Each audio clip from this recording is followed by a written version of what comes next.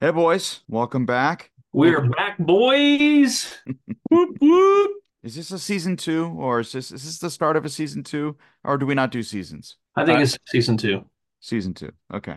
I actually got a text from my niece asking just a week ago, "Are you guys done? Are you guys not doing any more role profs?" And I said, "Oh no, we're coming back at you." And I said, "We're gonna be better than ever because the bar was pretty low season one.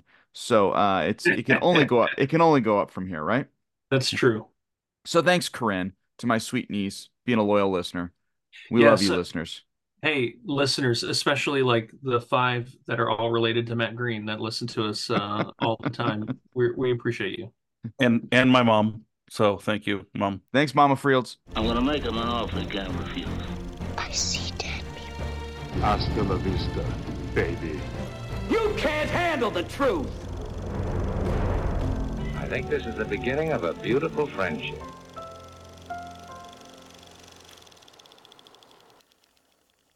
Argylle is our first movie back. A big budgeted spy thriller that's full of twists and turns that don't stop till you drop. Big Yeah, big budgeted, huh? 200 million. 200 Wow, million, for they right? made, that. they made like 35 million in the weekend, right? The opener is what I think I read. Did it do that much? That's what I think I saw. I could be wrong, but I'm pretty sure that's what I saw. Okay. That's amazing. Well, yeah, well, it's not gonna make that back. So No. hate to start off the hate to start off the show with that one, but well, let's get in the movie again for those of you. Ba-dum, the so let's talk a bit about this Argyle movie. And again, for those of you maybe just checking us out, what we try and do is break it down from a worldview perspective and try and help you think through the film critically to help you train yourself to think through and realize that we're always receiving messaging in and even in Argyle, there's some messaging. And so let's talk about right out of the gate, start with our first question. What's portrayed as good in this film? Cats, unfortunately. Oh my goodness, I could not agree with you more, Frills. That whole subplot with the cat thing, right? Where it's really funny because I'm sitting in the movie theater and there's this moment in the movie where Bryce Dallas Howard says to Sam Rockwell, she goes, you lied to me. You said that you liked my cat. And I'm not joking. When I first met my wife, she had a cat, and I pretended like I liked this cat. That's funny. But in all reality, I'm allergic to cats. I get rash, all sorts of stuff. So, all that to say, I'm kind of like a spy. So, Yeah, I That saw was that. a sweet moment, Matt. It was really was. yeah, thanks. Well, we're starting season two with some soft, tender moments. Matt, Mm. you're the spy if it's a movie about Jim Gaffigan. Oh, that's funny. Okay, what's portrayed as good in this film? Uh, yeah, that's a tough one. I think at first blush, you have care for people you work with, right? There's, I'm assuming, we have to give a spoiler alert to talk about the movie, but um, yeah, I like the love interest between the spies, sacrifice, willing to give their lives for the cause, that kind of thing. Totally. Yeah, what's portrayed as evil in this movie? The government, secret agencies, power hungry, the desire to use people for your own gain. And just thinking about, again, just one of the things we always try and talk about are themes in this film. And again, we see oftentimes a lot of the same reoccurring themes, which is, writing your own destiny, right? It's a big one in this film. And the idea that, we want to be in control. So we're going to write our own plan. Definitely. And I think reoccurring themes in many movies, the anthropology that's behind the film of some people are just really good people, right? And that's the main character. In fact, I think one of the lines was that, you're a good person, kind of Yes. idea. And so you do have that like inherent goodness in humanity. And then they're outliers of your evil, your villain. But for the most part, people are just good people. Yeah, right. And again, this movie has a bunch of twists and turns. And so, is there anything to be said for the idea that you don't know who is good, who is evil, that kind of play, and then the person you think is good is evil, and the person you think is evil is good. Yeah, I think one of the things that's presented is everybody has their own intentions, and those people think their intentions are right, not necessarily right as in righteous, but they think that they're doing what's best, and it's typically for them.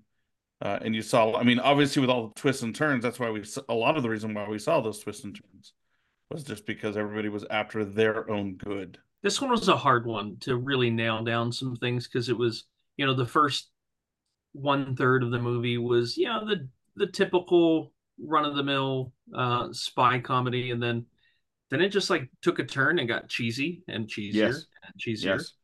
And so trying to nail down a worldview, as I've been thinking about it since I saw the movie, one thing that you don't hear a lot of is any kind of worldview really communicated clearly. There is just mostly gray, not a whole lot of black and white concepts in the film. And but what I did notice is that there was no talk about any kind of spiritual component whatsoever. So it made me start to think like, well, maybe this is just like a naturalistic materialism kind of worldview behind the scenes, really not very overt. One of the things that I think was striking to me was the mind control aspect, where they were able to convince this person and control this person through the brain. And so the brain then, well, is just kind of like there's no distinction between the mind and the brain in the materialistic worldview, right? That it's just all the same thing. If you can condition and twist and add chemicals and whatever, just on a naturalistic framework, then you could potentially control someone's mind. That that seemed to be one of the little subplots within the movie Yeah. itself, and it got me thinking through just from a biblical perspective. Like there is a very real mind control issue happening from a spiritual standpoint, because you do have Second Corinthians chapter 4 that talks about the God of this age, which would be Satan, has blinded the minds of the unbelieving.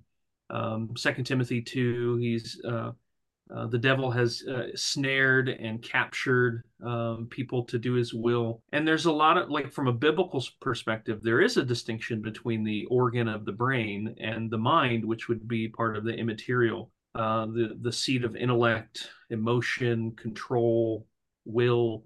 And so you have a lot in scripture that does talk about the fact that humanity, sinful humanity, getting a sin nature from Adam and having that corrupt nature impacts the way you think, the mind in particular. And so those are just some things that, at least on the surface, teased out a little bit as I was thinking about the movie. Friels, did you do some research? No, I did not do me. No, that was a joke. We know. We know. Whoa. We're thankful you just barely saw the movie, right? Yeah, I did. I kind of saw it. So, Oh, by the way, Matt, the Greens and the Beals saw the movie together. that's not true. Don't you be. We did, but here's the deal, Friels. You knew that, and you were invited to the 5 o'clock show. And you said, no, I'm not doing it. And you said, hey, nope, I'd rather see this by myself. That's how I prefer to see these movies. Yes, by myself, back in the corner. Your tub of popcorn, 32-ounce soft drink, and some Good and Plenty. And On a side note, and then I actually have some comments to make. But on a side note, I did that night get my Mean Girls popcorn, big old popcorn bucket, and a big old T-Swift drink, because I had like a bunch of free stuff. I only paid a couple bucks for it. It was amazing. Look at But you. I felt really weird just walking through the theater. Granted, I was with my wife, so Stacy, but she made sure I carried those particular. So that was well played by her. So now we have that cup in our house. So, and the Mean Girls popcorn bucket. And whenever she makes popcorn, I demand that she puts it in there. But one of the things that, and you tell her it's so fetch. Yes. But one of the things that, you're talking about the authors. If you think, I think there may be a little bit of a conspiracy theory behind it, because one of the things I found interesting that you saw, in the movie, they were talking, they were in there. You could tell people what I liked is that they present people still enjoy stories, right? Right. Because they were showing her like a book signing, and there's people really engaged in it, and people couldn't wait for the books to get out, which is kind of cool. I like to see that people they at least presented that people still enjoy that. But the other thing that they did was, they were talking like, how do you know all of these things that are actually about to happen? And she kind of makes a comment about, well, if you do enough research, it's not that hard to figure out, which I thought was very interesting because in our culture today, facts aren't really our friends, and we choose to ignore those facts. But they've kind of pointed towards the fact, towards the idea, I should say, that hey, all you got to do is look at the facts, and the truth is there.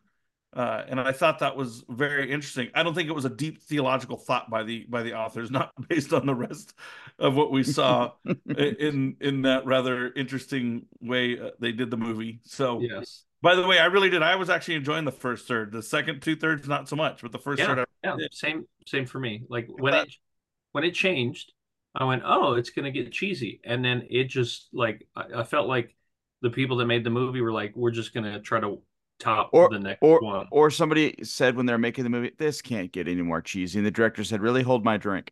Yeah. And Well, my Mean Girls popcorn. yeah, hold my Mean Girls popcorn. and my T. It's Swift about to plate. get fetch. Let's go. Uh-huh. That's, by the way, that's the only joke I know from Mean Girls, full disclosure. So thank you. Again, this was just kind of a generic kind of popcorn movie. And again, as you're kind of hearing from us, not a lot of depth to the film, a lot of surfacey kind of.